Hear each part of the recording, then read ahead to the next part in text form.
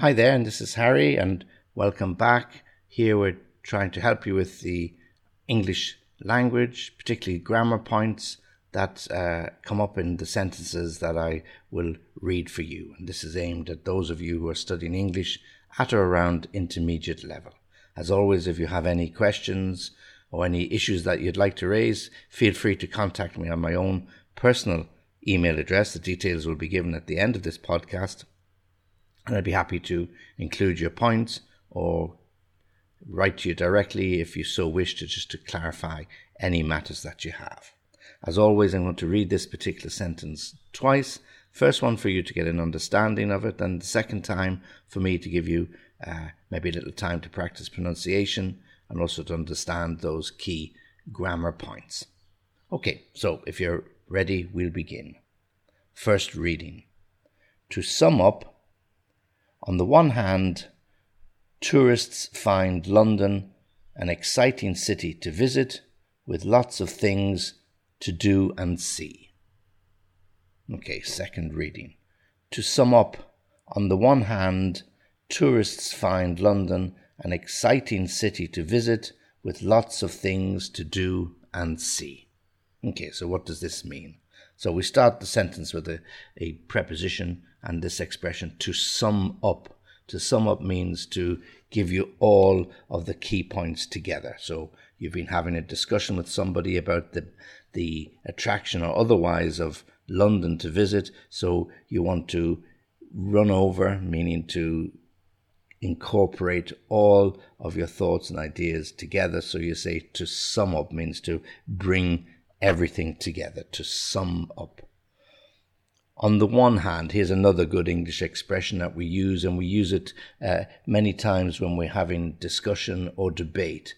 On the one hand literally means on the one hand giving one argument, and you usually follow it in another sentence later on, but on the other hand, okay, so a counter argument. So on the one hand, so your positive thoughts on the one hand, your negative thoughts on the other hand. Okay, so to sum up, on the one hand, tourists find, so this is what they don't literally find something, tourists believe. So tourists believe or find London an exciting city. So the tourists believe that London is an exciting city to visit.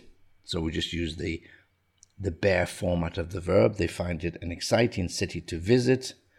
Preposition with, lots of mean plenty or many places and things to see and do. So lots of. So tourists find London an exciting city. So we have to use an in front of the vowel E, exciting. So an exciting city to visit with lots of things, and we use lots of things as a general phrase to explain we've got many things to do, many ideas, many places to view, to visit, many activities. Okay, so lots of things. It's a nice expression to use. Lots of things to do and see. So we don't say to do and to see. When we're putting two verbs together like that, we just need to use the preposition once, to do and see. Okay, so let me read it again because that's quite a long sentence. To sum up, and get that pronunciation, sum. Yeah, get the stress on the M, sum. Yep, that's it. To sum up, on the one hand, like your hand at the end of your arm, hand, H-A-N-D, and again, get the stress on the D, hand. Tourists, get that sound at the end. Tourists find London an exciting, get that stress on the ing, an exciting city to visit with lots, again that sound, lots of things to do and see. Okay? All right, so just one last reading. To sum up, on the one hand, tourists find London an exciting city to visit with lots of things to do and see.